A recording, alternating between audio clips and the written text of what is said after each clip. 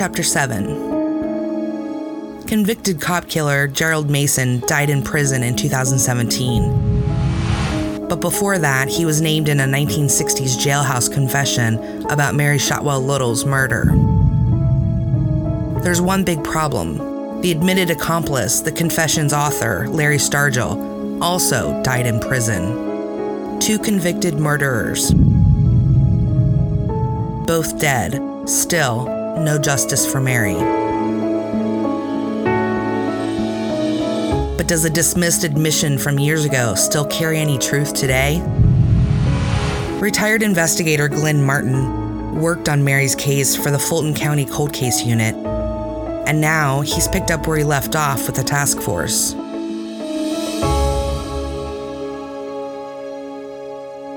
I remember this from day one. Gerdine and I are probably the only ones that remember this from day one.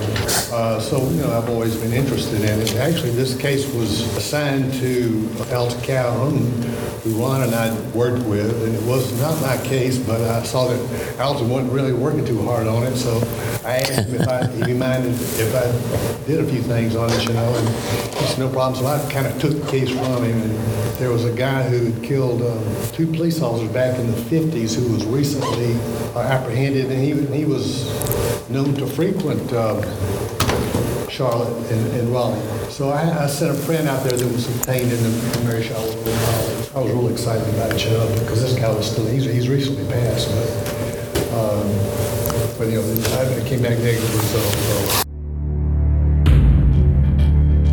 The man Glenn Martin is referring to is Gerald Mason. Another inmate made a stunning claim. Larry Stargell was sitting in prison in the 60s when Stargell named Mason as an accomplice in Mary's murder. And he's a hot topic for the task force. They debate its validity to no end. In fact, Greg Moffat's work on Mary's case started by analyzing his 1966 confession and subsequently ruling him out as a suspect, or his statement as the truth. You said you were called in to kind of determine if that guy had done it. How do you determine something like that as a profiler?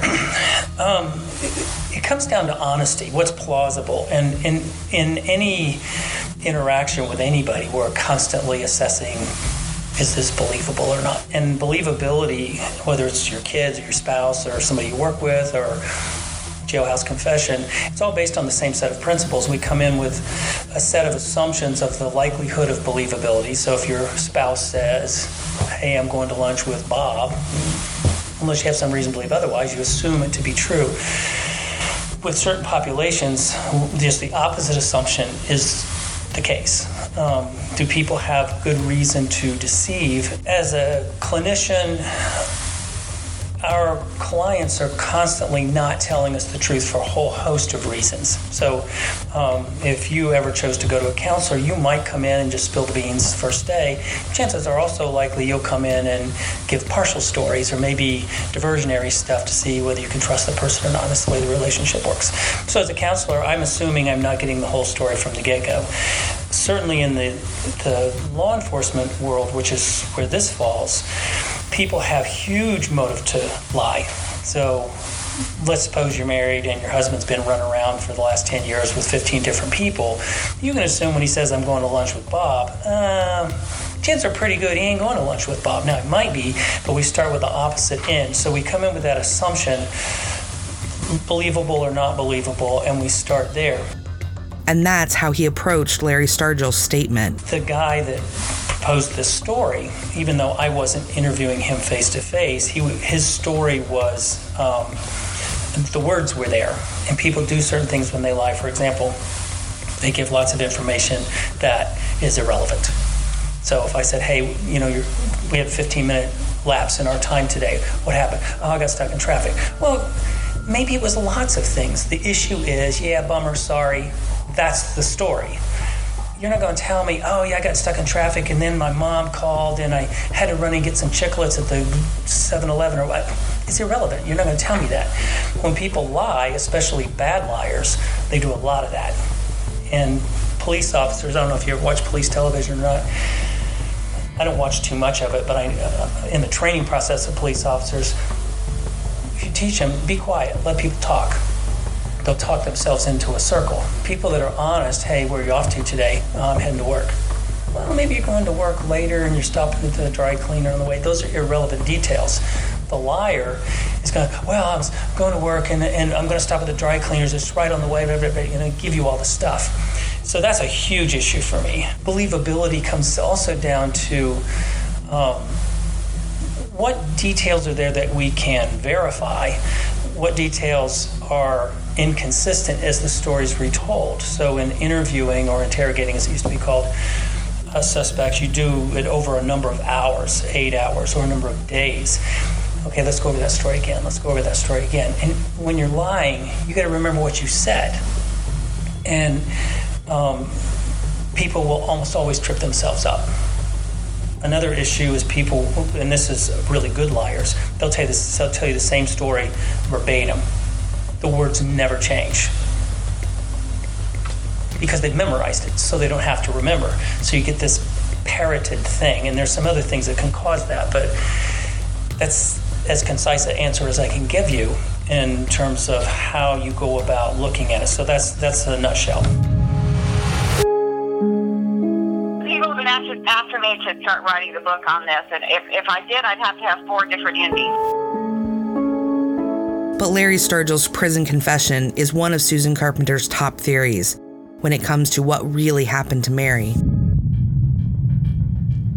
One is that something was going on at that bank. I remember my husband saying Mills Lane owned the Southeast. I mean, he owned CNS Bank. He owned politicians. He was the richest man around. And something was going on at that bank, something that was either not just state illegal, but maybe federally illegal. And she knew about it. She had documentation of it, and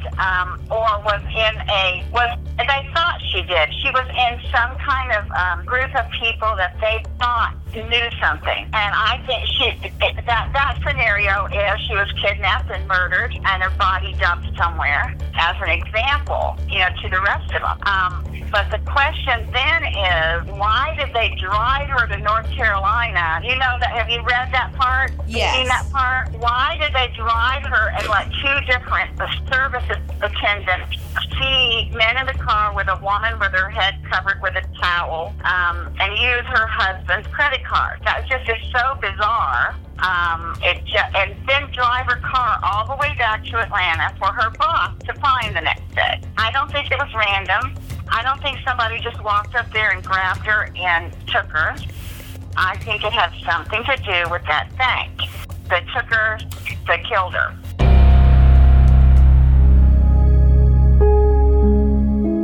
Her second theory involves 2 men and that prison confession.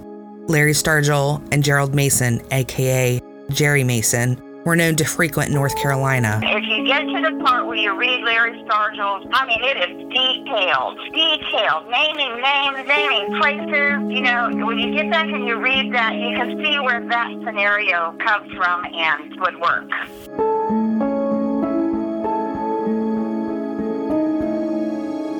So I read his prison statement. September 1966. 23-year-old Larry Sturgill pens a letter to police from inside the walls at Reidsville State Prison. He's serving a life sentence for an unrelated murder conviction in Hall County. He was approached by a friend of his from South Carolina and said that him and this other friend of his were given a job and they were going to be paid $5,000 now and $5,000 later, and they wanted to know if he wanted to be involved. He wanted to help them out. So yeah, he got involved, and the story of what they said they did is that somehow they knew she was going to be at the mall with her friend. They sat at the mall, saw her car pull in, and saw her car pull in where she parked, watched her go shopping, and they went in and watched a movie in a movie theater. They watched this movie at the movie theater and came out at just the right time and grabbed her, threw her in the car. I don't know how she got blood all over her, hit her in the head or something. Grabbed her, threw her in her car. And, we are assuming that when this happened, somebody walked up to her after she had her keys out and grabbed her, put her in the car. One person drove off in her car. The other people drove off in the other car. And they took her car and left it somewhere. Then they drove her to North Carolina, then down into South Carolina, and kept her at this house. There were several people watching her at different times, and this one guy whose name I'm not going to say was in the room with her most of the time. That she was beat up. She was, God knows what else. I mean, he didn't say anything else. He just said the other guy was in the bedroom a lot with her. In his confession, Larry says, after holding her captive, the two men start driving her back to Atlanta.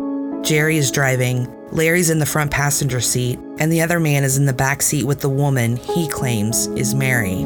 But within 15 minutes of being on the road, the woman looks out the left rear window, and the man in the back seat with her grabs her by the mouth and pulls her over to him. Larry says he pulls out a long fishing-type knife and plunges it under her left ear. She moans. He pushes the blade 6 or 8 inches into her, and blood gushes from her neck. The man pushes her to the floor like a lump of trash. She attempts to get up, but settles back into a heap on the floor, where he throws a heavy rug over her body. After the two men drop off Larry at a hotel in Atlanta, he says he did not see them for about a week, and that's when he says Mason showed him where they buried her body at Atlanta Airport.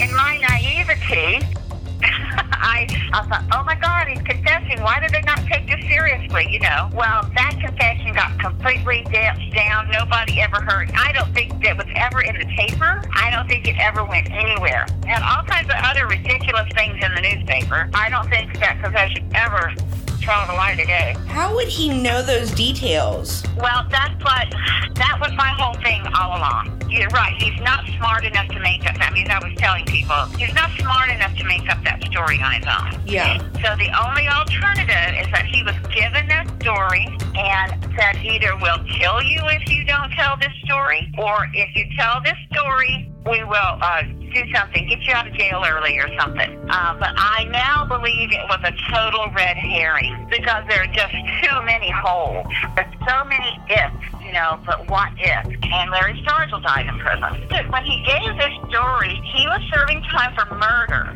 He gave this story and he was out because he killed somebody again and got sentenced to life and died in prison. Last year, Jerry Mason also died in prison. He was serving time for the murder of 2 California police officers, a sentence and conviction he had eluded for decades. Susan lays out her ever-evolving list of theories about what happened to Mary if the confession was nothing but an elaborate distraction from the truth. Theory 2. There were so many red herrings thrown all over this. There was a lesbian, you know, group at the bank, and somehow Mary was involved in it, and somehow they got a hold of her and killed her, you know. And yeah. supposedly everybody at her bank, male and female, they were gay, and they would have all these gay orgies, you know, ridiculous stuff like that. But those were the times. Mm-hmm. They knew that putting that kind of story out, if it had a racist implication, if it had a homosexual implication, putting a story out like that would take the attention off of whatever else was really going on. The longer they could get the spotlight off what was really going on, the longer they had to cover everything up. And that is really my theory. And I have no idea where she is. I don't know if she went off and lived a life and just left her husband, you know, for some reason, and somebody, you know, took her off and she lived a life, or if she was murdered and dumped in the South Carolina, off the side of the road in South Carolina or somewhere else. But there was blood in her car. The way the blood was on the car, so it was smeared across the passenger side seat, like somebody's head was bobbing back and forth across the seat, you know, and it was smearing it across the seat. It was against the passenger door, like somebody's bloody head was laying against the passenger door, and then there was blood between the seats, but there didn't seem, the stuff in the back seat did not really seem to be disturbed, if I'm remembering correctly. So it was like there was somebody driving and somebody in the passenger seat who was bloody. And there was blood on the door handle. Theory 3. The other scenario that goes through my head is that she was made to leave. That somehow she was protected and made to leave and is living out there somewhere. Theory 4. There's always this thing that she had a boyfriend calling her at the bank, and it had something to do with that. Whatever happened to Mary, the bottom line is I believe that C&S Bank and the owner had some really big, bad thing going on. Mary was somehow either knew about it or she was killed as an example or kidnapped as an example to the others. I think Diane may have gotten onto some of the same information. She left the bank. She had been working at the bank. She left the bank and was at another job when she was killed. When they found her, she had, there's been different stories of what was stuffed down her throat, but it wasn't just stuffed in her mouth. There was some people say it was telephone book pages. Other people say it was just paper stuffed down her throat. One of our people is a very experienced DA and investigator, and he said that is a clear message of shutting up somebody. Yeah. You know, don't talk about this or this is going to happen to you. And that was just a horrible, gruesome thing. Just a horrible thing they did to that girl. Well, of course, there would be the very Sargent story that that's just exactly what happened to that girl.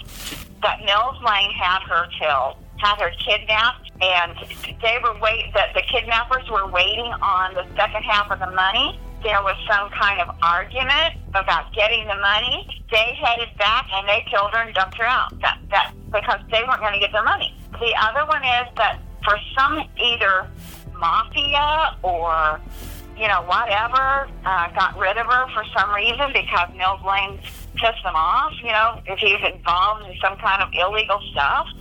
And the other thing is, well, what if, the government did it, for some reason? If they said, you have to go with us, and then covered it all up. My thinking on the reason it can't ever come out is that it was covered up. Whatever the bad stuff that was happening was going on, this was 1965. The FBI was not a good place in 1965. The FBI was just not far-reaching into everybody's business. People's phones were tapped, all that kind of stuff.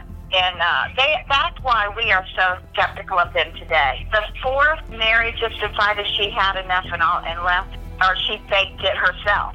Now, that's the fourth one, but she somehow faked it herself so she could get away. She didn't want to be with her husband anymore or something. Which is the least likely to me. The one I'd like to believe is that Larry Sargent told the truth, that they kidnapped that poor girl and they tortured her or whatever and they killed her. That's the one that I would like to be the truth. I think that's why I honed in on it so much. Now I believe that Sargent story was planted, that he was given all of that and told to tell that story, and he would get some kind of benefit from it. I don't know what kind of benefit, but that's what I believe now.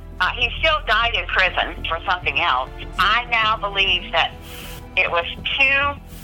I had so many people telling me, oh, no, he wasn't. Those boys from Gunnersville, they weren't smart enough to pull that off, da-da-da-da-da. Well, maybe not, but they might have been smart enough to be given he might have been smart enough to be given a story and told to tell it just like this for some reason, to cover up. I think it was just a cover-up. I think there's so many layers and layers and layers to this that peeling them away. And so after 50 years, this is where we are, still. But John Fedak, he's not so sure about Larry's story. That chilled me for a week. A week I could not stop. I could not get that out of my damn brain. Why don't you think it was Mary in the car? Why did they take her to North Carolina? Why did they bring her back? Every second she's alive, every second she's dead, they're exposed. They're in jeopardy. And the bad guys, and I'm gonna be very crude for a second, and I don't mean to in front of the lady, but when bad guys get women, first thing they do is they assault them. I mean, that is a That is not that. I mean, that just happens. We all know that. That when they get the power, and that's what happens. They were told, "Here's $5,000. Grab her, and then you'll get a call to what to do with her." But here's the thing. You say, why did they take her to North Carolina? Yes. Well, someone did. She signed gas receipts. Exactly. But Why did they take her to? Someone took her to North Carolina. If you believe the gas receipts. And if you don't, you're nuts. To me. That I just felt like his story kind of aligned with some of those pieces that you're like, oh, to a point, yes. Why in North Carolina gas receipts? Well, that would make perfect sense if yes. they were taking her to Mount Holly. But they're not going to, to me, they're not going to bring her back. Unless they got a call, okay, now bring her back. But why bring her back? Why murder? If they're going to bring her back, they're going to bring her back for a reason. Why murder her on the way? Hired hands. I mean, they would do what they're told. But why would Mr. Big say take her to North Carolina? My theory is that he was in a car, he witnessed or perpetrated a murder. He was not Mary Shields. He knows all of this because all the details, because he either murdered a girl or he watched the murder of a girl. It was not Mary Shotwell Little. He's in prison. He's just trying to get notoriety. He's trying to get a better deal. One of the major hiccups in both cases is the lack of evidence still around today, and case files that have shuffled through the system, gone missing, and then, some, found again. Just like in 1994 when investigators went looking for evidence to test, only to find it had been thrown away because of the amount of time it sat on the shelf, Susan, too, is still trying to get her hands on entire case files and its accompanying evidence. I bugged everybody. I mean, I was very naive about this. I didn't know what I was doing. So I had no problem calling up the chief of police's office and saying, hey, why can't, where is this file, you know? And unless we have the evidence disappearing on both of them, Yeah. that just doesn't happen. I had so many different people give me explanations. Well, they moved the police department, and then at one time it flooded. You know, the Atlanta Police Department flooded, and they moved everything, and da-da-da-da-da. Well, what about Diane Shields? Did they move that police department, and did that police department flood too? Where's the pathology report? There should be a pathology report a complete thing from her autopsy that says everything that happened. Where is that? Somebody somewhere with strings has pulled this stuff away from us so that we can't see it. Numerous investigators from APD and the FBI have looked into Mary's disappearance. A handful from East Point investigated Diane's murder over the years. However, according to Georgia law, these cases have surpassed even the longest time requirements of holding on to the records. That's where the newly formed unofficial task force picks up, digging into what's left of the evidence in case files.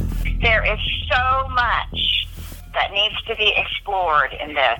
The reason it hasn't been solved is because I think it was purposely shut down. I think it was purposely meant not to be solved. I think it was covered up. That's my bottom line. It was covered up. And I think the Atlanta Police Department was told to cover it up. And that's what they did. And the people nowadays, they won't say that, but the police officers, I don't think out loud, but I firmly believe they know that's what happened. And I asked them about, okay, in a case that you have worked on, for example, Glenn Martin had worked a little bit on the edges of the Wayne Williams Atlanta child murder cases. I don't know how old are you, honey? I'm 39, but I'm also not from here, but I'm familiar with that. I'm familiar with the case. Yeah. And so I said, Glenn, the evidence on that case, what happened to it? Oh, it was kept where we would have it, in case other bodies came up down, in case there were other victims. They knew where the evidence to that case was at all times. And I could ask any of those same police officers, okay, a case you did 20 years ago, do you think you could go and find the evidence box? And I bet you they'd say yes. I'm an attorney. That is not how evidence is treated. And two separate cases in two separate counties, I don't think so. So I believe it was a big-time cover-up. For some reason. I don't know why, but for some reason it was a big-time cover-up. Unfortunately, both of the evidence boxes have disappeared, where they had like Mary's panties, supposedly a bra, and then all of the pathology stuff from Diane Shields, that's disappeared. I don't even know if there's even we've talked about trying to get a pathology report, but I don't even know if anybody's ever gotten it or if it even exists. And without something we can use for DNA, we're kind of stuck. I have connections with a cousin who thinks that she could find somebody in the family to give some DNA if we had any need to. But the problem is we don't have anything of Mary to any evidence to compare it to. Even if we found something, we have nothing to compare it to. I don't even think the dental records are still in that file. Now, in the FBI file, there are some fingerprint cards. There should be some fingerprint cards, but they're copies. Yes, we don't know. Yeah. Yeah, we don't. I've had those run. Glenn Martin has run those twice, and they didn't come up. They were too degraded. They weren't good enough to get any information from. But somebody had the original fingerprint cards where they took the fingerprints off of the car, and so those cards are somewhere. Retired journalist Geraldine Dyer says he thought he was going to get his hands on some evidence never seen before, at least not publicly, and bring a new theory into focus. But, that's not... Missing files make you... Of course, the story about... what's his name? Warren Bond? Who's the guy? Not Warren. Maybe the guy, the photographer. And who photographed Diane Shields' body. He worked... He's probably retired, or he had to be by now, because he had been at it. He was still at it when we talked to him in 2002. He still was there. He was a commercial photographer. He was still there. Mm-hmm. Their main photographer for crime scene. And he, who was the... We had talked to a profiler, and he said, those pictures of Diane, if you had the negative, you might actually be able to get a fingerprint off her face because somebody put his hand over her face. And he said, look at the... And I'd seen those pictures a million times. He said, look at the hand that was placed over her mouth. And somebody just squeezed her face. He said, you might get, if you can get the negatives, you might be able to get fingerprints still from the negatives. And I said, oh. So we contacted Warren Bond, and he said, and I didn't tell him why, but I said, we'd like to get the negatives of those things. And he said, I'm sure I got them. He said, I catalog everything. Very meticulous. I can find them for you by tomorrow. He said, I never, I still keep them all because they might need them for court cases. I got them. And then he called me back, actually before I could call him the next day. It's the funniest thing, those are gone. I can't find them. And, that gives you a bit of a whoo. And so, because, when you're thinking that could have been our ticket to Atlanta immortality if we solved this case. And maybe, I don't know, but you think. But he said, I don't know what happened. He said, I keep everything in its place and they're gone. There were just a lot of coincidences, too many coincidences to be comfortable. But, sometimes something, could be two conspiracies running different solar systems apart from each other. And just one, they're not. Sometimes things aren't linked, but they appear linked. Maybe, but I don't know. But it was just too many things.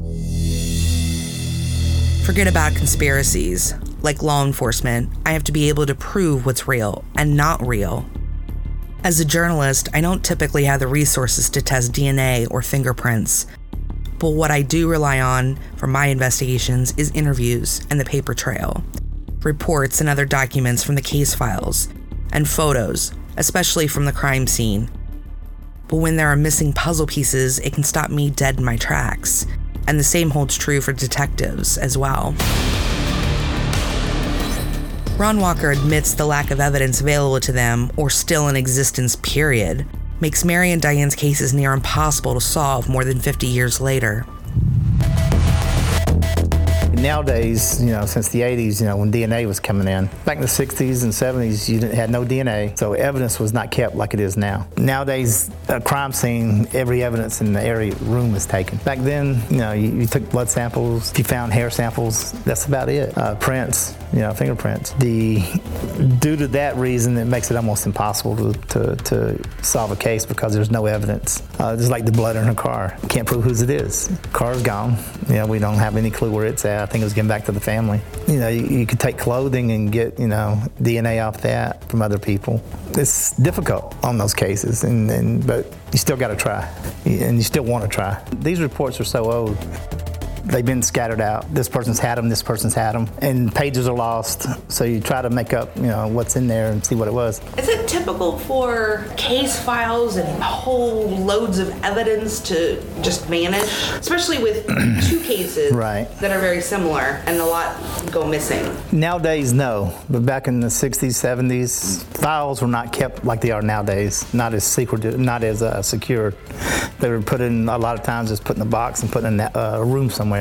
And people go in and go through them, things like this, looking for things. Nowadays, no. I would say that was not going to happen. But back then, yes. I would say that was probably typical, and they end up in the garbage can a lot of times. Evidence just, after so long, departments get rid of evidence. And back then, I don't think they had this stronghold on the chain of custody, as we call it nowadays. I have talked with other detectives who have seen other things that I haven't seen yet, saying that, it could go either way. They don't know.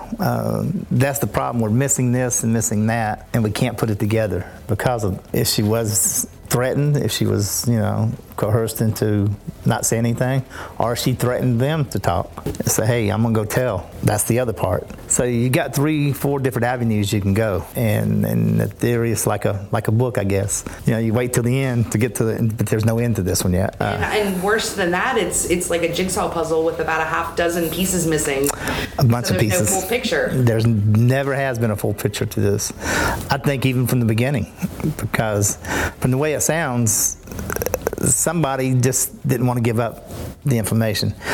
And I've never seen a case guarded like this case.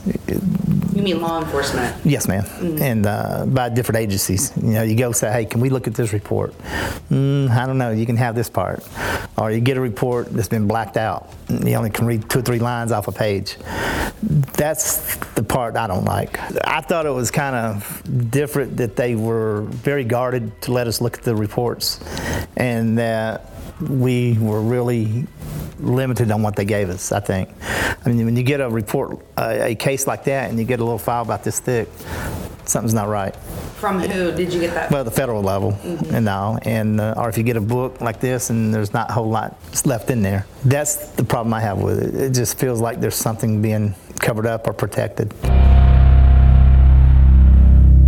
Bob Matthews says it wouldn't have been that hard to lose files from these cases intentionally, if necessary. One of my detectives, an Atlanta homicide detective, Jim Rose and Ronnie Walker's my detective, they were working Fulton County DA's office on a cold case file, and they were able to find the Atlanta files from wherever they were spent all these years. So we pretty much managed to get that back. And then, like I say, we, through the years, through what little we could find, and then some old retired officers had bits and pieces of stuff and stuff, we were able to put together a pretty complete file of what we should have had. The actual original file is still, we don't know where it is, but I know it was locked up in the captain's office, back in '74. So after that, Lord knows. Do you think it's time or something more nefarious? In other words, is it just the passage of time that resulted in that loss, or do you think someone made it disappear? To answer that, the CNS Bank was not real happy at the time about any investigations going on that might involve them. There was a lot of people involved with the bank that were powerful politically. So like I say, the CNS Bank, they had an interest in not being involved. It looked bad for them. Just bad publicity, being linked to their employees or, bad things happening to them. Well, the CNS Bank and First National Bank were probably the 2 major banks in Atlanta. And, of course, CNS Bank had deep roots and a lot of powerful people involved, with it. Such as? Well, an ex-governor, or a current governor at the time, maybe. It just, all of them were like that, though. They had, powerful people involved, with them. But I mean, it's... So if someone wanted that file to disappear, it probably wouldn't have been hard, no? Well, you had to figure, due to the sheer magnitude of all the cases that could have been misplaced. It's kind of curious, though, that they both were misplaced. While Ron was on the case for the cold case unit in Fulton County, he not only hit roadblocks with evidence, but also with the FBI. We talked to several, I think the lead FBI agent who has passed away at this time.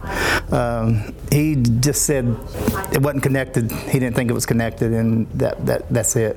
Nobody really wanted to talk about it anymore, which led him to his own theory about what happened, at least to Mary. Everybody was kind of hesitant to talk with us about it. The departments that usually handle cases like this work together usually. At this time, we found a lot of resistance on other levels of the government. Such as? Well, the FBI handled the case, beginning. And then people with the bank, that was in charge of the bank and ran the bank was kind of hesitant to talk with us about it. Nobody wanted to tell us anything. Did get with family members, but, they need very little. Tried to find friends, couldn't do. Where do you think that resistance comes from? The only thing, I can't, there's something more to the case, I think, as far as I'm concerned. My belief is that possibly Mary Shotwell Little was not killed. That's one of my theories. The car, it had just a little tiny, just a little bit of blood. Her clothes were folded. Nothing was tore up in the car. It just didn't seem like that's someone who had been beaten in the car and taken somewhere and dumped. It just didn't seem like that's possible. I'm wondering if possibly something was going on with the bank that was not on the up and up, illegal. There were ties in the bank that the owner at that time was a high public political figure. Ties with the boxing business out west. It just seemed like maybe she was told to be quiet and didn't, and maybe transferred her to another state, another area. I don't know. Possibly just to maybe keep her quiet of anything that was going on, because there were signs of things going on at the bank that was not legal. From what we could see from the reports, and from there, I'm just wondering, is she still here? She's still alive. If someone was put into protective custody, do you know how that works? Would you be privy to that information? No, that's going to be on a federal level only. The only protective custody we would ever be concerned with was like a witness who was being threatened or something like that. We would basically, back when I first started East Point, you could put them in a jail cell and hold them at their will because they wanted to. Other than that, no, there's no protective custody as far as we're concerned. And based on your knowledge, what does federal custody look like? Protective custody look like? That I don't know. I've never dealt with it. I've worked with the FBI on several cases, but that's something they don't give out. You just don't get that information. Anybody. Right. Essentially they vanish and no one knows. No one knows. There might be one agent that knows because possibly, they put them there. Mm-hmm. I hope I'm right that she's still alive. And of course, with the East Point case, the Diane Shields case, and we can't say that. I think it's related because it comes from the same bank. To me, that makes it related. Two different people, not the same exact office department, but same bank. And they're both, one missing and one's dead. Something similar with both cases in my book. I think they're two of the same. I think it's the same similarities are there. And I would like to be able to prove that, one day. Something's up. Something we just don't know, That's the bad part about it is everybody that was involved, or most everybody, has passed away, or they're just hiding out and they don't want to talk. Even years later, people don't like to talk because they're still scared. Again, my only thing is the political figures that owned the bank, ran the bank, the sports figures who had their hands in the bank. You get up people like that, and they have a lot of influence. Well, I mean, money is one of the top motives for murder, right? Exactly. So you got 3-4 different avenues you can go, and the theory is like a book, I guess. You wait till the end to get to but there's no end to this one yet.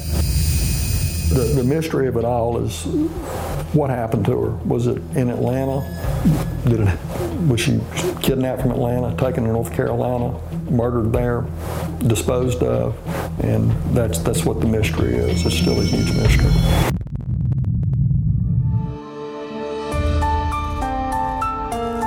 And it's so deeply buried that we may never know.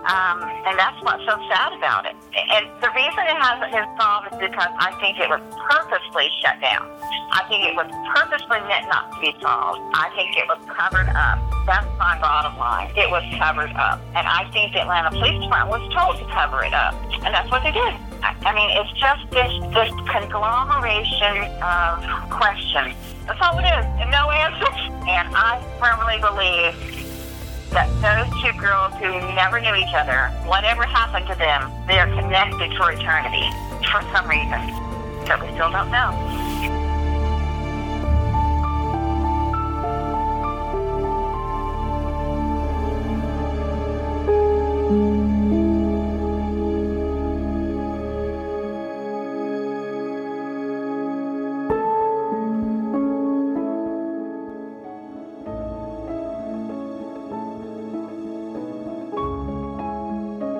Five Roses is produced, narrated, and reported by Jessica Knoll. Joe Flaccari co-produced Five Roses. Philip Kish is the digital director. Aaron Peterson is the executive producer. Brendan Keefe is our TV investigator. Joshua Coates created the graphic. And special thanks to Annie Campbell. Five Roses is produced for WXIA TV, 11alive.com, and Tegna Media as part of our ongoing digital series, Gone Cold. We are on Twitter and Instagram as Gone Cold, and we have a Facebook page you can join and discuss the podcast and other cold cases. You can read more cold case stories and listen to our upcoming monthly podcast by visiting 11alive.com/Gone Cold.